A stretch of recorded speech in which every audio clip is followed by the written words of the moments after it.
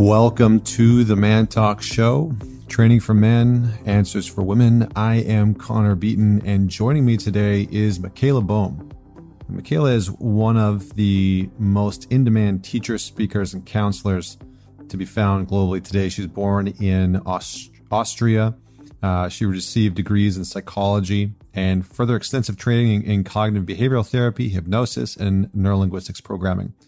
Upon moving to the United States in 1994, she established a 20-year counseling practice, logging over 40,000 client hours. She quickly became a counselor to the stars in Hollywood, California, and her ongoing clients include Oscar-winning actors, producers, writers, multiple Grammy-winning musicians, CEOs, and multi-billion-dollar fund managers. So you may have seen her or heard her recently on the Red Table with Jada Pinkett Smith.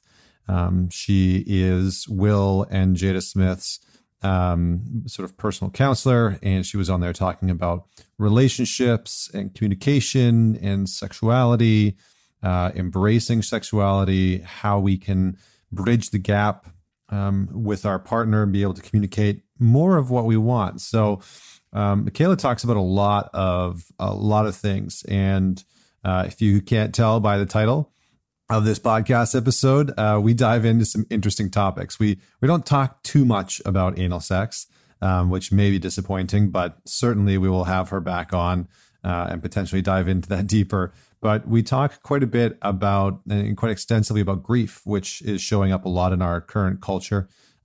We did record this episode probably about 6 weeks ago, maybe seven or 8 weeks ago. And so this is a little bit before all of the events have happened in the United States with George Floyd and a lot of rioting and protesting. So please do keep that in mind as we dive into this subject matter. But one of the things that Michaela and I get into is how grief plays a role in our ability to connect with our partner and our ability to communicate, create intimacy, and the role that grief actually plays, the important role that grief plays in our culture. We do talk about sex and intimacy and being able to bridge the gap between us and our partner. So this is a pretty extensive episode. She's very direct, very to the point. So I hope that you enjoy this. And just before I bring her on, a few housekeeping notes. We do have the men's weekend in August on the West Coast. So if you are in Canada and you're nearby and you feel like you can make it out, we do have a few spots left. You can go to connorbeaton.com or mantalks.com and sign up for that weekend. Like I said, we only have a few spots open just because we've had to shift things around because of the lockdown and quarantine. There will only be a small group of men there, just maybe about a dozen. So if you want to be one of those guys, check that out. And on another note, thank you to all the men that have been joining the Man Talks Alliance. It has really, really been powerful to see some of you guys show up in the community, show up in the conversation, in the groups, on the calls, in the resource calls that we have coming up with Dr. Robert Glover. It's been wonderful to just see how that group and that community of men has been supporting you. So we've got over 225 guys in there.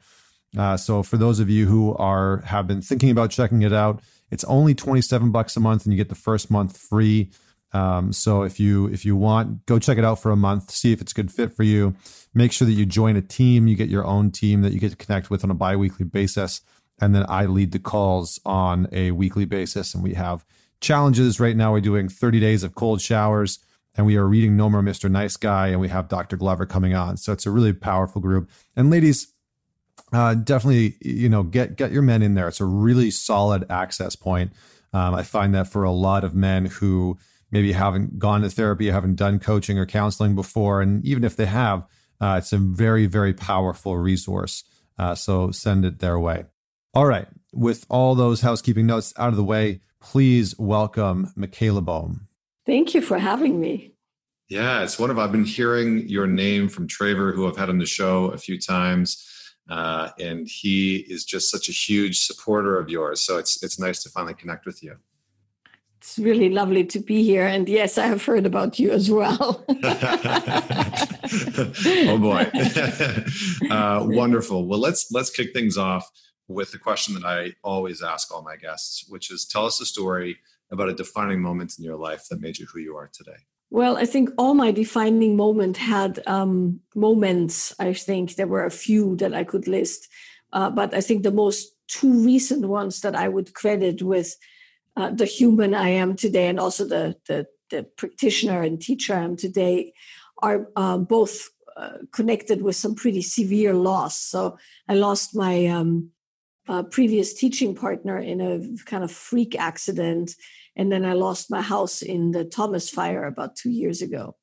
And so in both of those situations, I had to navigate some really, really extreme circumstances in the face of having to persevere or kind of step in. And in the case of my teaching partner, I had to find him when he was missing. And so I had to find him and identify him and cremate him and drive his ashes to Vancouver Island, actually, close to where you are.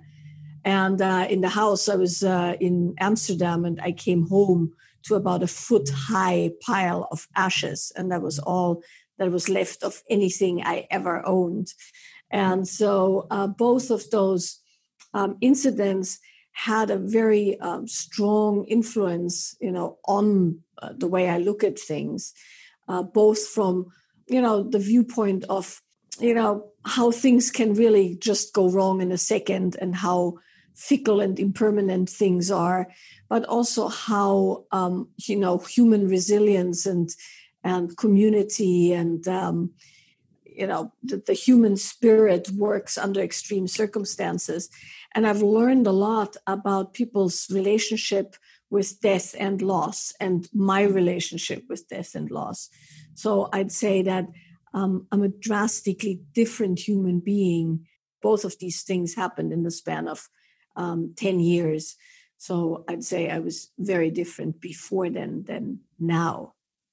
Yeah, I mean, it's interesting, right? Because I feel like death and loss is one of those things where in our modern culture, it's quite swept under the rug. Like we have this interesting narrative around grieving that seems to be a little bit more prominent right now. I think there was this article going around recently about grieving the loss of just the normal freedoms that we have, or grieving the loss of our jobs. There's 32 million people unemployed right now in the United States because of what's happening. And so can you maybe just speak a little bit more to what revealed itself through that process of loss and through the process of loss? Yeah, well, I think it's a twofold thing. Grieving is a whole thing in itself that we can talk about, which I think is very, very important. And then loss or impermanence or whatever, whatever happens there, death is a whole other one.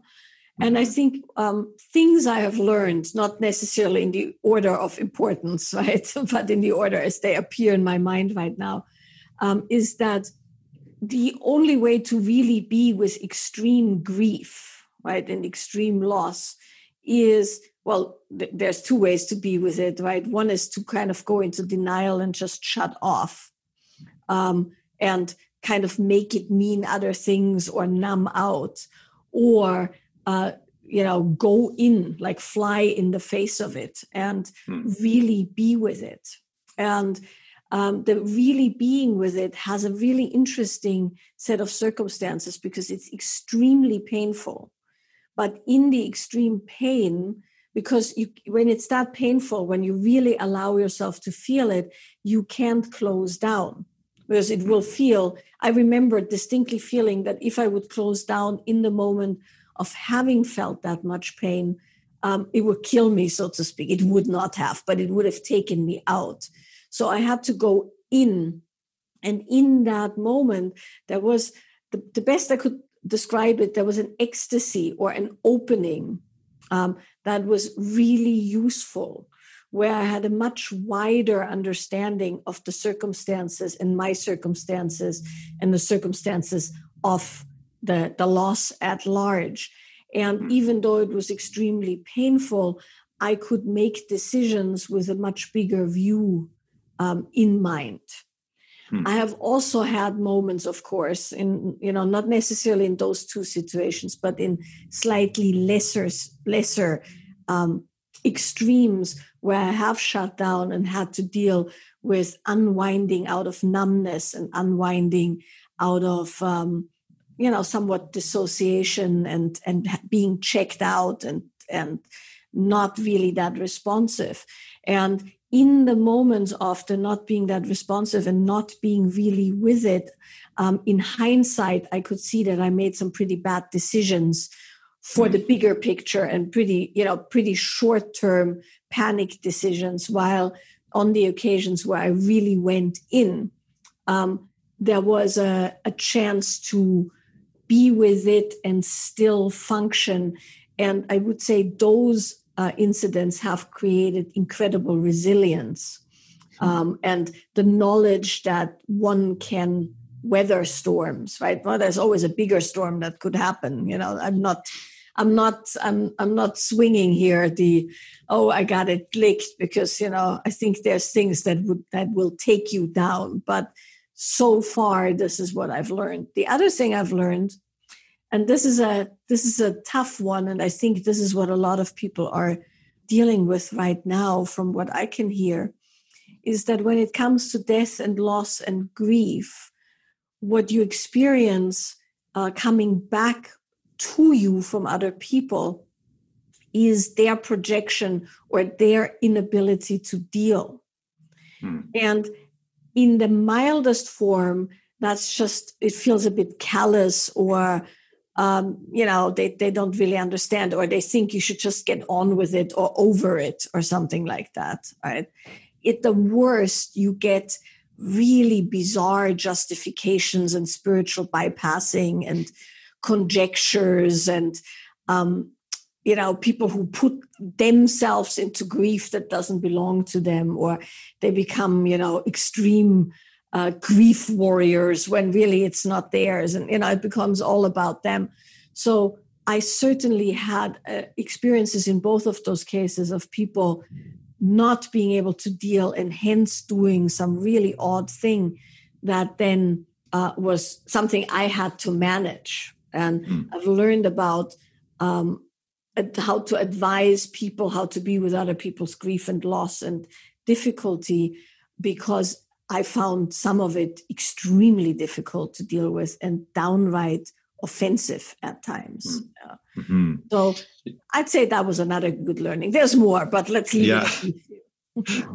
No, you're so well articulated in unpacking just those sort of core principles of learning from grief. And I think you sort of hit the nail on the head with both of those aspects. I think grief is one of those weird emotions, human experiences that we sort of do a poor job of teaching other people, teaching society how to actually navigate it and face it. And it's one of those things that I think, sort of post-romantic era, we locked away in the closet with a whole bunch of other shit. But we locked grief away in the closet and death away in the closet and said, we're not going to see this anymore. And anytime that you do that, psychologically, of course, there's a huge ramification to that, right? We sort of have put grief into the shadow psychologically. And, I think for myself, I sort of heard you talking about coping mechanisms around grief. And I know for myself, sex for sure was a coping mechanism for grief for a long time. It was like for me, I think it was like the polarity, right? It's like the heavier that I would feel from a place of sadness or loneliness or isolation, the stronger the pull that I felt to have some sort of control over life. And that control showed up in sex until that mechanism actually sort of like destroyed things within my life. And then I had to grieve, right? And then life was sort of like, no, you can't escape this anymore. So it's such an interesting way of putting it. I really appreciate that. What would you say to those who are going through grief right now, whether it's the grieving of the loss of normalcy. I think that's a big one that people are dealing with, or a lack of freedoms. Like, how do you guide people through that experience of starting to integrate and starting to go into the grief as you were talking about? Well, I think there's a few things to consider, right? There is, this is a difficult one because it's multi-layered, right? Yeah. And I want to be very mindful not to injure anybody in what I'm about to say.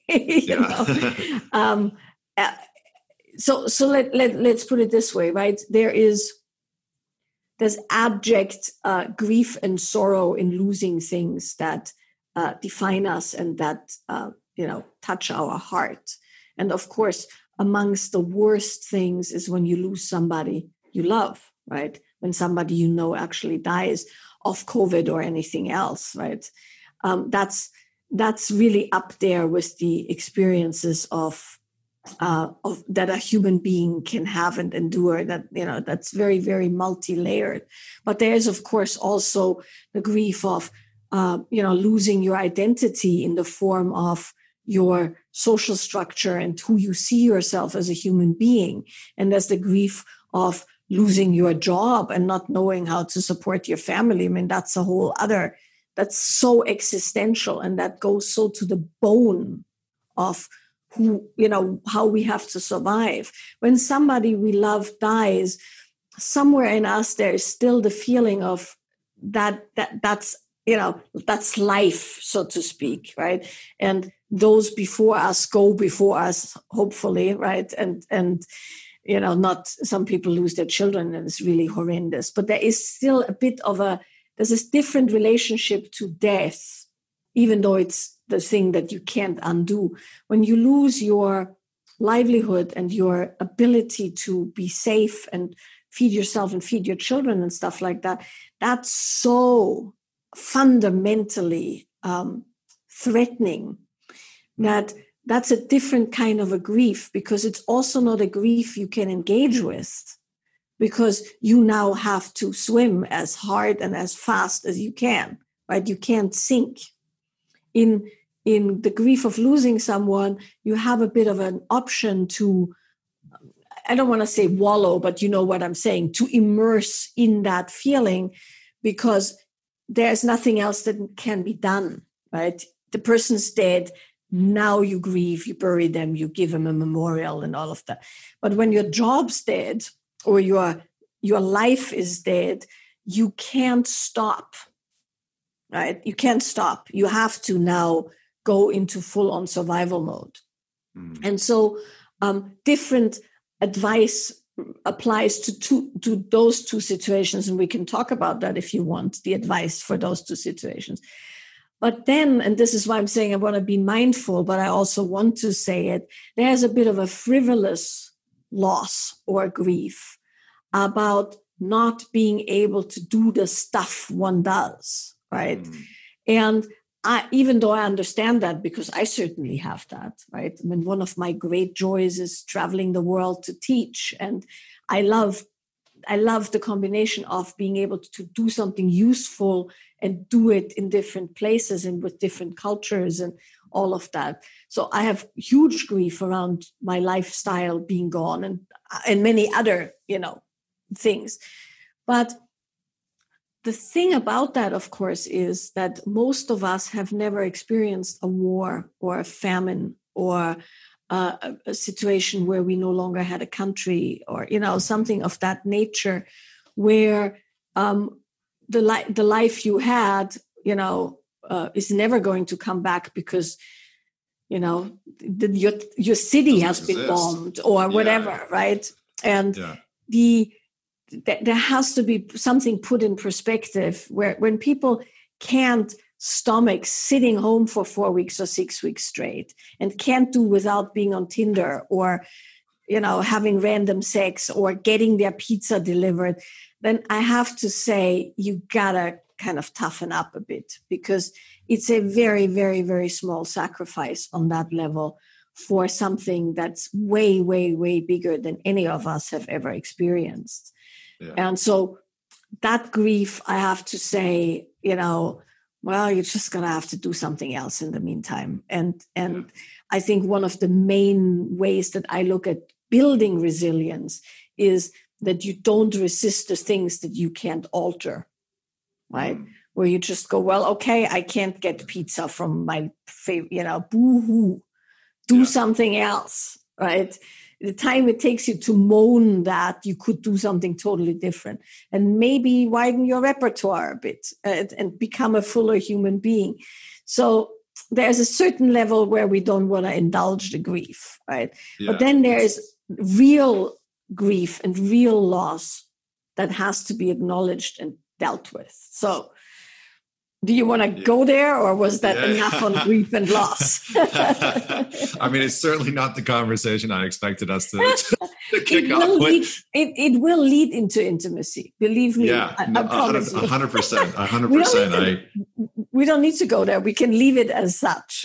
Yeah. Well, I think, it's interesting. I think we should continue to move forward and sort of go into intimacy. But I just wanted to say, I think what I hear you describing is almost like grief can move into the space of playing the victim, right? When it's like grief light, that's right. Usually the victim sort of presenting itself, moaning about certain things. I've certainly found that within myself, is that a grief, the victim can wear the mask of grief, right? Like, oh, poor me, and things are really tough.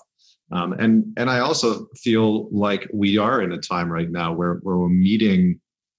Well, many people are meeting a form of reality that they've never actually interacted with, right? I mean, we've never collectively experienced this type of constriction globally, and I think it'll be interesting to see how it plays out. But that's beside the fact. I think I hesitate to go further down that pathway, because I think it has the capacity to sort of consume the rest of the conversation. But but maybe let's take the right turn, because one of the reasons why I wanted to have you on the show was to talk about intimacy, and was to talk about polarity and power dynamics and just these types of pieces. And so maybe I'll let you segue. Okay. I'll let you segue from grief into intimacy, because I feel like you had something queued up there. Well, essentially, right? I mean, the reason we're talking about this is it's the exact same thing, right? You can't have a proper relationship. You can't have a deep intimacy. You can't actually be with another human till you have somewhat explored those themes. The theme of the fundamental loss of your identity, through a job or the way you see yourself in the world, the theme of all things you love dying eventually in some form or another. And those are really, really important themes for what one could call radical intimacy or radical relationship. Because a big piece of what makes relationships unworkable and where people run into trouble is the projection of certain fairy tales and the projection of certain assumptions that have nothing to do with how it goes, right? Mm-hmm. So one of them is, and this brings us briefly back to death and loss, to wrap that up, is that in death, you have to essentially understand that everything you love will die. And hence, in that, of course, is an incredible appreciation of that situation till it dies. And if you don't do that, then you have to appreciate the person or the situation after its death, which is why people are so into memorials, right? Nobody ever gets praised to their face the way they get praised in a memorial. And that could be because people are lying, or because they suddenly get that acute sense of aliveness that person had. And when you meet a partner, and this is a lot of the stuff that we teach, Steve and I, my teaching partner and I teach, what you're doing essentially, if you do it right, is you are intimate with the sensations that is life, and the life is expressed in that person. And so being intimate with death and being intimate with loss of identity is being intimate with life itself.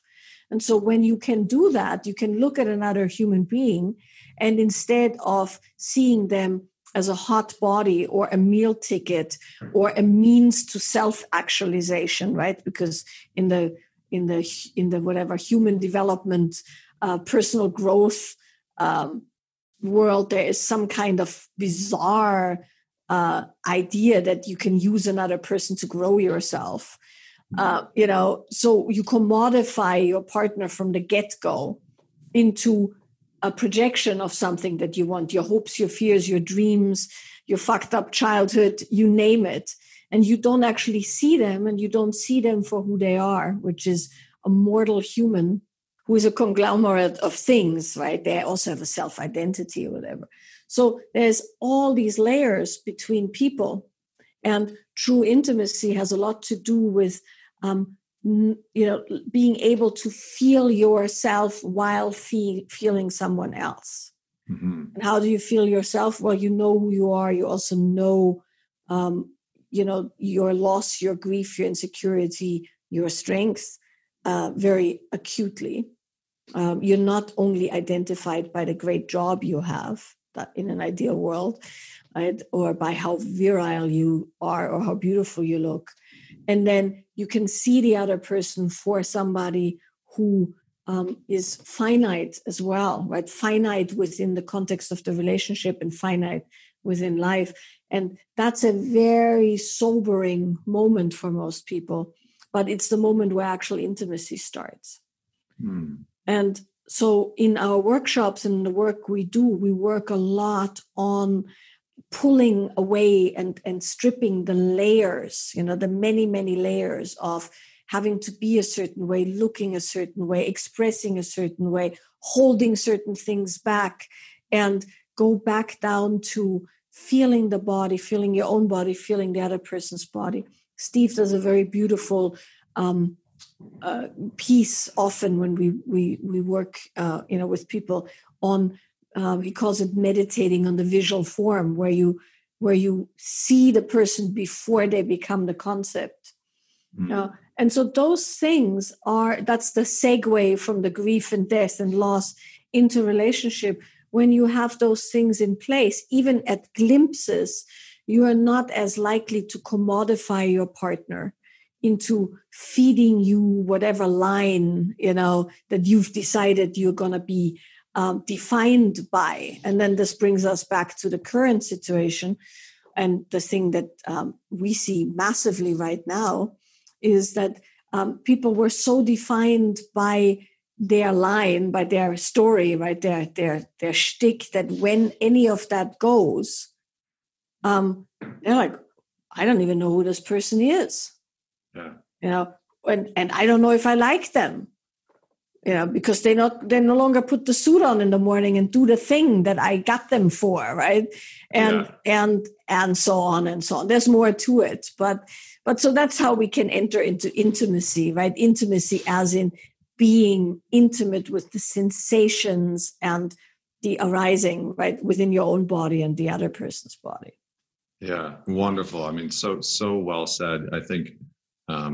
Whenever we're doing work either with individuals or couples, I always say intimacy. I define intimacy as into me I see, and my capacity to see innermost, which is actually like the root of intimacy. Intimacy is I think the Greek for it is intimus, right? Which means innermost. Mm-hmm. And so I love the way you just described that, because it fits very well with how I've come to know intimacy for myself. It's like when I'm able to see within myself and see the parts of me that are getting in the way, or see the parts of myself that are blocking me from just being able to be a container, for lack of a better word, to witness my partner, to see what's coming forward, to see that other person. Intimacy is very challenging, right? Because then it's really about outcomes. It's about goals. It's about how it's going to look, or et cetera. So maybe if we can, let's just talk a little bit about some of the pieces that naturally block intimacy. And I'm curious, can you just give maybe a little bit of context? Because I know that you've done a ton of work. You co-led with, I think, David Deida for quite a while, and you have a background in I'm going to say it wrong. The type of tantric lineage is Kashmiri. Mm-hmm.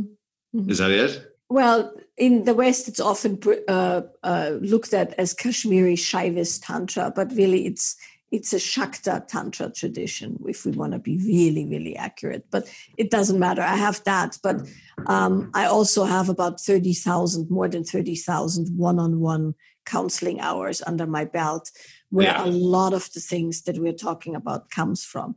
It has a tantric background for sure, because Tantra is, the ultimate, let's see how I can say this.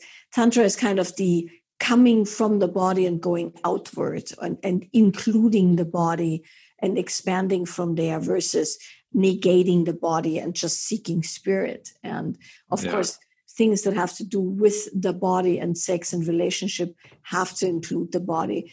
And I have a very, very in-depth training in all kinds of embodiment and as a matter of fact, created a whole system of embodiment practices because it's so important to me.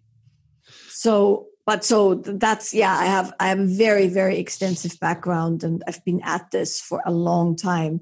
I've been in private practice for 26 years now and teaching for 16.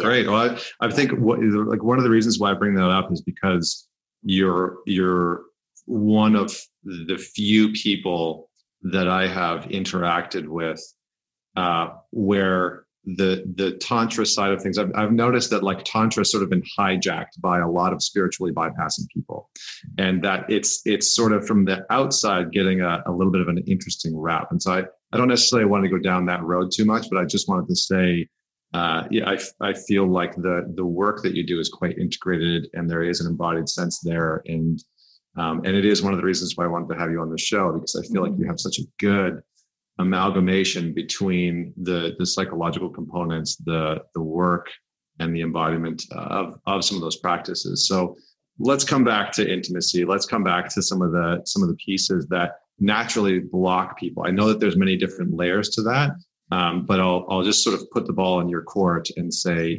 from your perspective over the years of work that you've done, how do you start to identify some of those pieces where people are naturally being blocked? I think for me, family of origin is a huge one. Religious expectations is another big one, which is always an interesting place to go. But I'll hand it over to you. Well, there's lots of that, right? Trauma is another one of those, right? Trauma in the widest sense, bad relational experiences, bad experiences in bringing up. But the thing that I want to focus on most, I think, for this conversation, we can look at some of the other ones, is actually lack of skill. And that's something that, and this also goes back into, some of the misconceptions around Tantra and blah, blah, blah. A lot of what we're dealing with, when you really honestly look at it, is just lack of skill. Because when you look at our education, and how human beings learn, right? Everything we know, we learn through repetition and we learn through learning. And we're very body intelligent people, as humans, we're body intelligent mammals, right? So we do something, we learn it through the repetition, it goes into a pattern in the brain and then you have it. You never have to really relearn it unless you have a stroke or your brain gets destroyed. It's there. That's, of course, a plus and a minus. The minus being, of course, that once you have a habit, the brain doesn't see why it should replace that with yet another habit, right? Yeah. You have it, but you can also endlessly create things and learn things, and we're never going to be able to, go beyond our brain capacity. So when it comes to intimacy, sexual skill, social skill, connection, we don't have any education. You're only, and then come the cultural and societal and religious things, because, well, how are you going to learn about being intimate, right? So, and I'm not only talking sexual intimacy, but that too, right? Because, well, if you are learning about sexual intimacy, about sex now specifically, that will actually require that you have a lot of sex. Well, now there we start, right? If you're a woman, you have a lot of sex, all kinds of labels are given to you. If you're a man and you have a lot of sex, other very detrimental things can happen, right? Unwanted pregnancies, STDs, the ability to not bond with one person, also societal things, but lesser so. There's all kinds of things that can happen if you just engage in the proper learning that would be necessary unless you are being taught how to learn. Now, in the sexual domain, for instance, right? Some people are lucky, they have a good first sexual experience and they experiment with their partner and they really get into it and they get the practice and they deepen into the intimacy, and it's a really wonderful situation. And when you meet those people, you can tell they have an integrated sexual body, so to speak. Right? But intimacy, we learn from the way our parents relate to us or the people who raised us. We learn from watching the people who raised us relate with each other. And that's not the best training that you can get, right? So then you already have subconsciously imprinted those things. Now then add to the fact that proper intimacy requires, and this is important, proper attentional skill.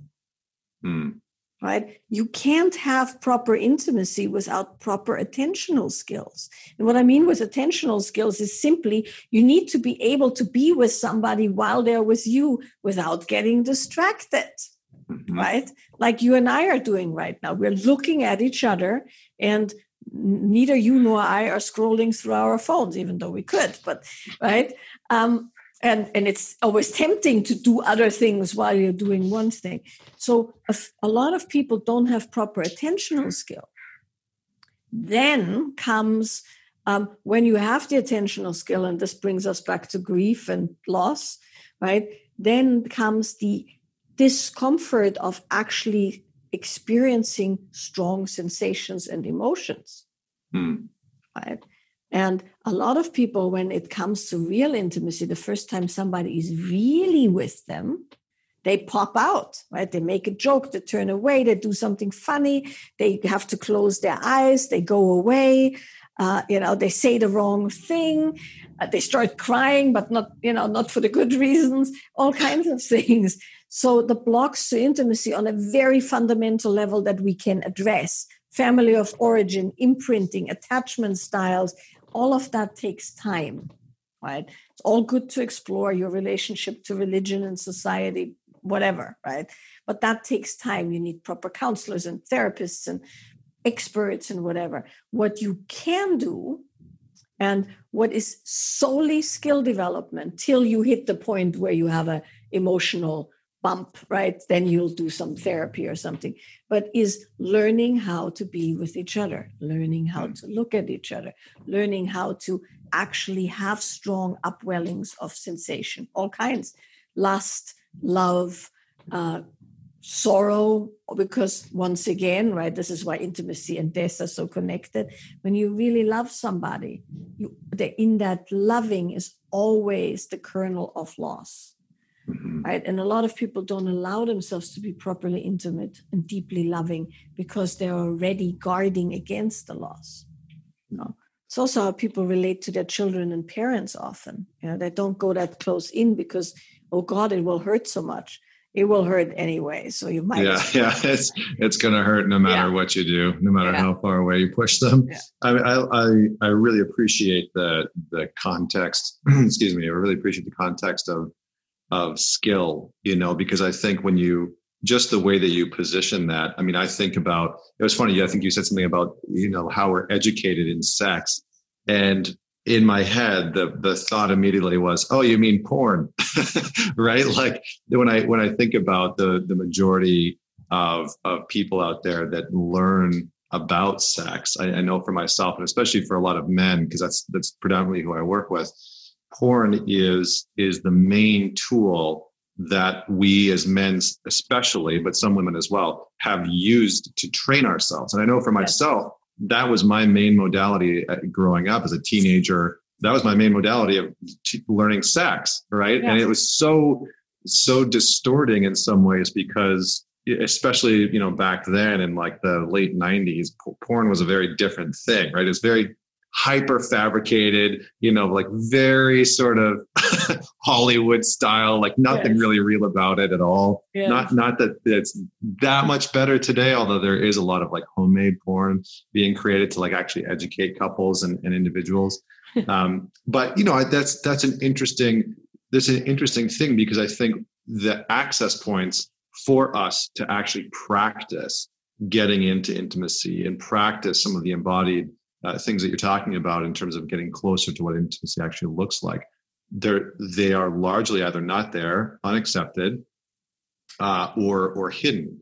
And so if people hear this and it resonates with them, where can we start?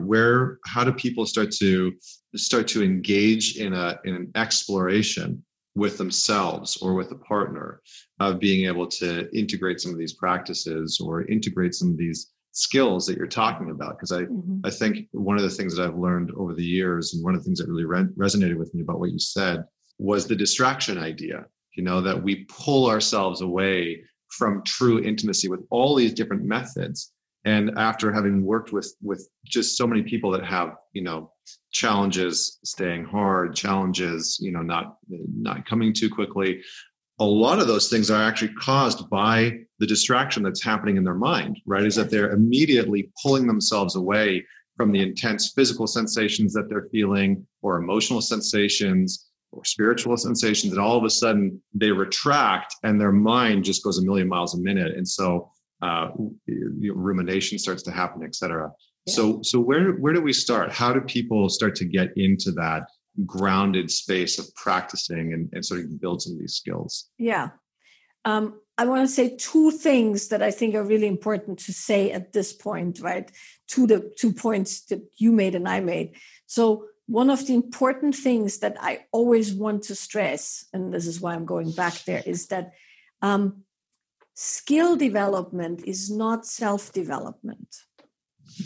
Right? And why I'm saying this is that one of the most detrimental things to the human soul, right, the human psyche, is the line that's being sold to people that if they just do this workshop or just buy this course or just do this coaching program, then they are going to be acceptable.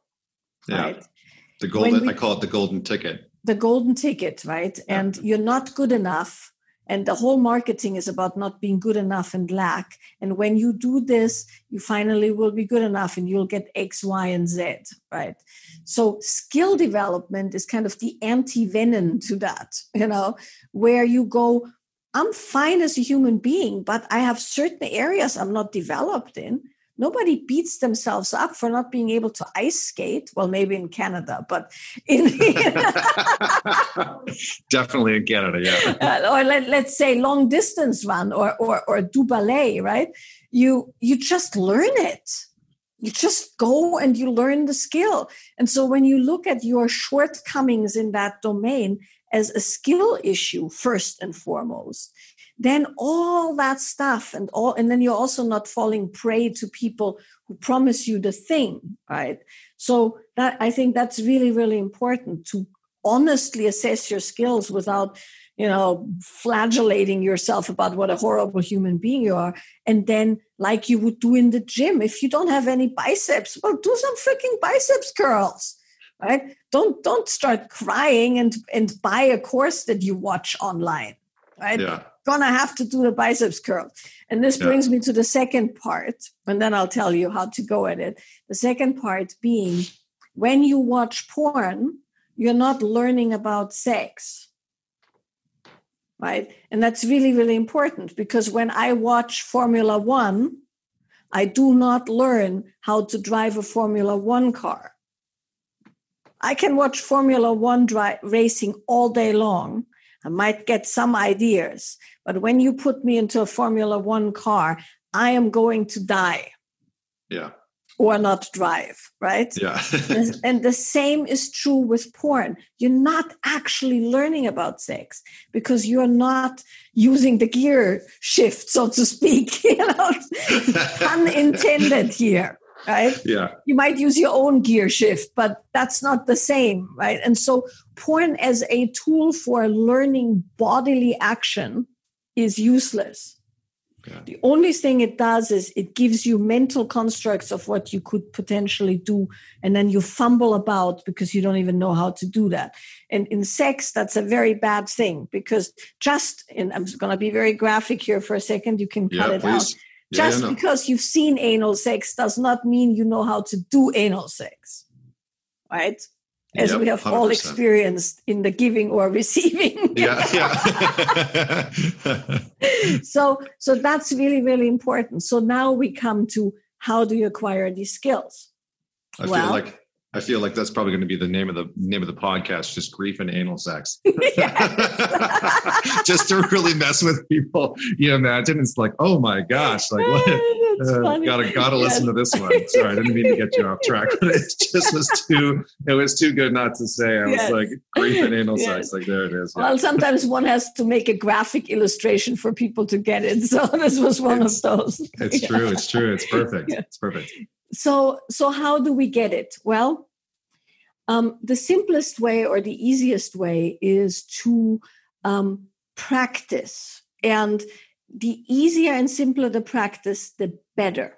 And so it's funny that we're talking today, because we launched the 2 things that I'm going to tell you yesterday as courses, because it's the pandemic, right? Yeah. So the two realms that you want to practice is the realm of intimacy, not sex necessarily to begin with, but intimacy, and the realms of the body. And they're connected, but you can practice them separately. So in the realm of intimacy, the things that you're going to want to learn is how to be with another human being without shrinking back. And there's practices for that. One of the ones that most people know about is eye gazing. There's a lot more to it, than just staring at somebody. But you're learning how to actually be with a person. And then the next thing, that's how we do it, right? So you learn the attentional skill. And then within the connection with the other human, all your stuff will pop up, right?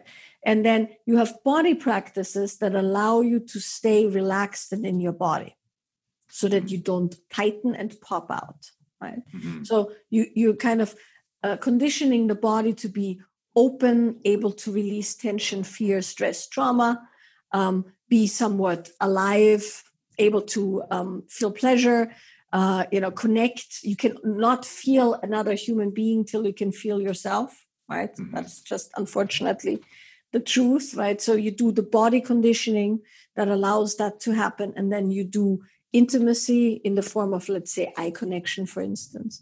Then you do heart connection, which is the ability to be available and unguarded in the face of someone else, which is a skill that has to be learned, right? Mm-hmm. And at that point, usually that's when people's old wounding and stuff pops up, which can be worked with once again in the body. You can release those things through the body. And then you learn how to actually open somebody else's heart. There's ways to do that. One of the nicest ways to do that is through praise and generosity, which is super important, right? To have that down. And interestingly enough, learning how to give proper praise and generosity also opens your heart.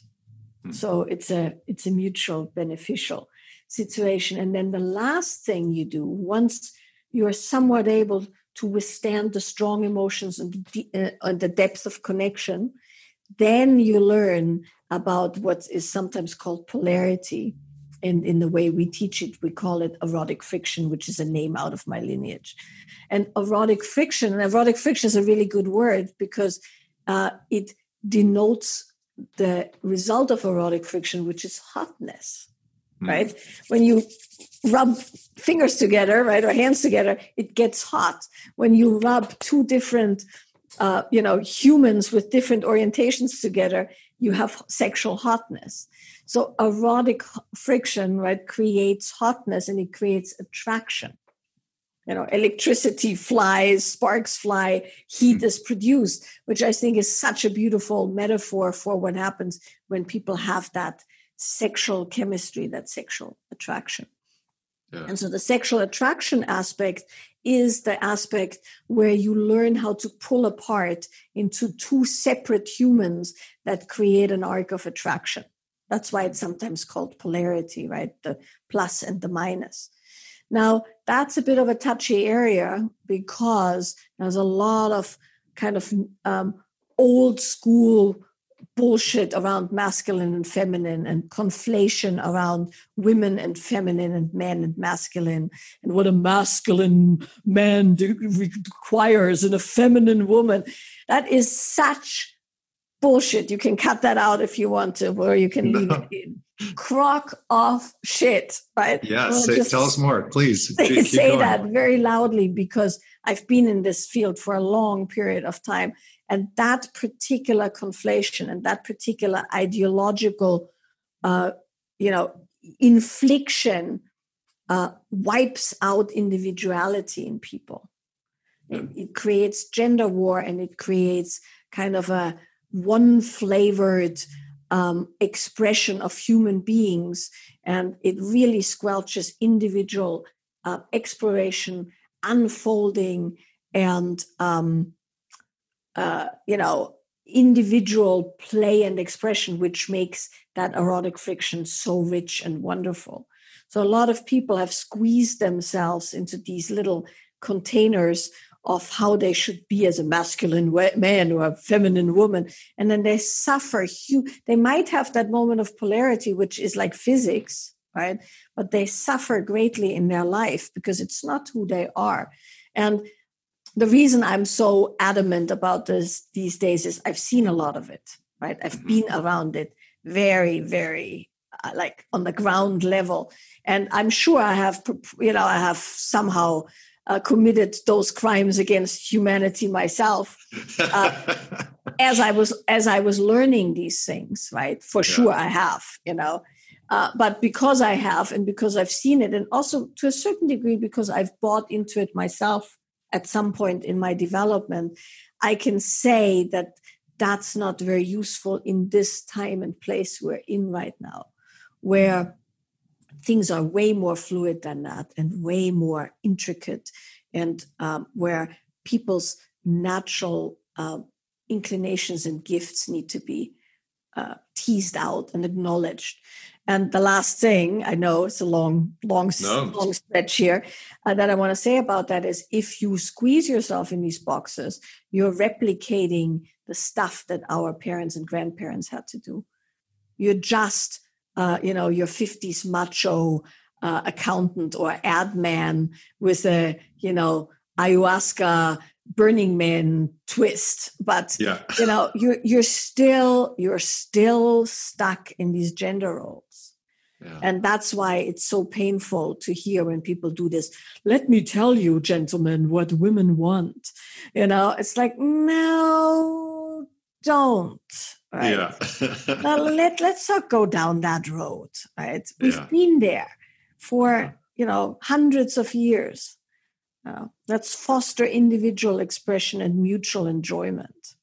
Yeah, I mean, I really appreciate what you're saying, because I think in many ways there is the human mind and just the way that we are wired, we sort of have like a proclivity towards having very simple constructs that we can fit into, right? I think after having learned a lot about the brain and the neuroscience behind how we are wired, there is a tendency to want to move towards these very simple constructs.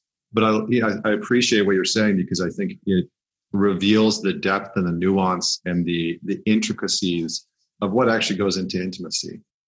And I think that when you layer in these concepts of developing skills, rather than just trying to lean on, you need to act this way or act that way, because that's going to create, hopefully, some sort of charge in the other person. It is about developing skills within how you view yourself, how you tap into your own energy, how you feel into your own body and its expression, and give it freedom to express that. And that's much more genuine and authentic to the individual, and then hopefully to the couple as well. Right. I know that we're sort of closing in on towards the end of this interview, which I genuinely feel like we could sit and have a discourse around this for like 2 hours. So I'm gonna have to have you back in the show, and maybe next time we will talk for 2 hours. But maybe just as we wrap up and finish off here, what is a sort of a simple practice that you do recommend? I know you talked about eye gazing for couples. That's very popular, and I think it's something that can be done at home. Yes. Yeah, but it's also something that people can just do wrong, right? Where they're just sitting there looking at each other and nothing's sort of happening. So what would you recommend that people start? I mean, they can go check out your course and your program, but what might be one practice that they can start to integrate at home? Yeah, in the courses, all the things I just talked about are in there guided, right? There's an explanation and then there's a audio or video guidance. So people, it's like being in a room with me when I teach, which is, why we did it, because people they're stuck at home with each other. But so here's a simple one I'm going to give you two for people who have a partner and for people who don't have a partner, right? So if you have a partner, one of the things that you can do, and this is super, super simple, and because it's so simple, people don't want to do it, right? So one of the things you can do is you can sit together or lay together. Either way is fine, right? You can lay down and look at each other, and or you can sit and look at each other. And all you're doing is you are being with each other. Now, I'm not even saying you need to, stare into each other's eyes. You're just with each other and you keep kind of focus on each other. It's best done to begin with to not talk, because that can be a distraction in itself, right? And then when one or the other starts drifting, thinking about the shopping list or wanting to pick up the phone, you just say gone or going, right? Or something like that. And then you both smile and you just continue. And you set a timer, like let's say 5 minutes, and you just note how often in those 5 minutes you want to go away, or when you want to distract, or you want to say something. And that's a really good first step towards finding out what actually happens when you engage. So that's a very useful practice. That's not super heavy or deep, right? If you don't want to do that for reasons that your feelings get hurt or whatever, another thing you can do as a couple is you can lay together back to back to front. So you can do spoon back to back, or I wouldn't do side to side. You could also do front to front, but it's a bit awkward. The best way to usually do it is spooning, right? So front to back, and just lay together and close eyes. You can't fall asleep though. And with the eyes closed, one at a time, narrate the sensations of that particular situation.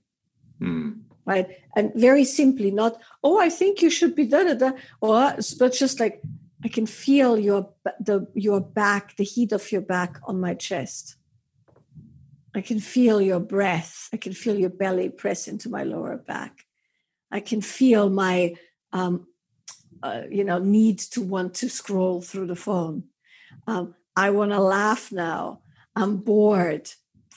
This feels really wonderful.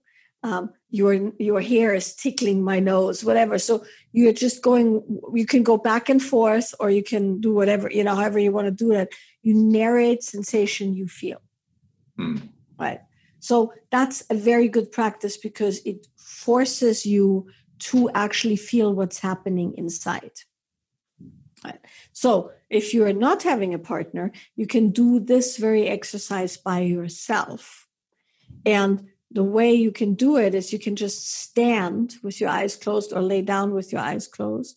And you can start moving your body. And as you move your body, you start narrating and internally, or maybe out loud, sensations, emotions, and thoughts.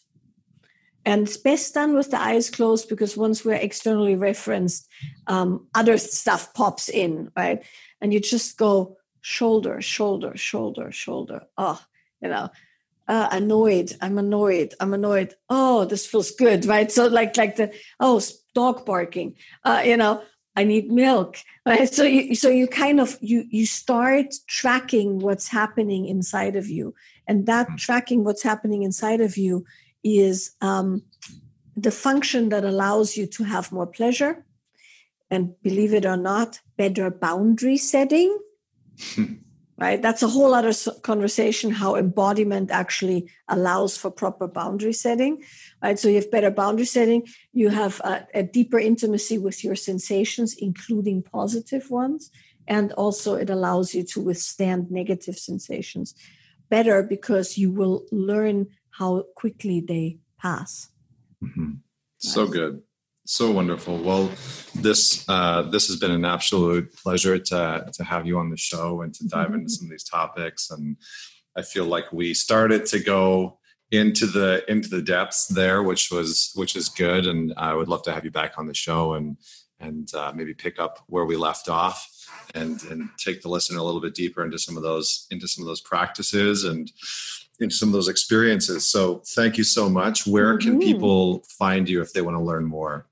Well, you can find everything there is to be found on my website, which I'm assuming you'll also post in the show notes, michaelabohm.com, so my full name.com. And on there also, there's an enormous amount of free resource. So particularly, we started it when the pandemic started. We have like a whole section on the website that's Zoom calls where people have asked pandemic-specific questions. There's some practices, meditations. Both Steve and I have an enormous amount of SoundCloud, iTunes stuff that's practical. There's the courses, which are the 5 best embodiment and the 5 best intimacy practices condensed so they can be done at home, even in like 5-10 minutes. It's longer form stuff. There's free, podcasts with lectures on it.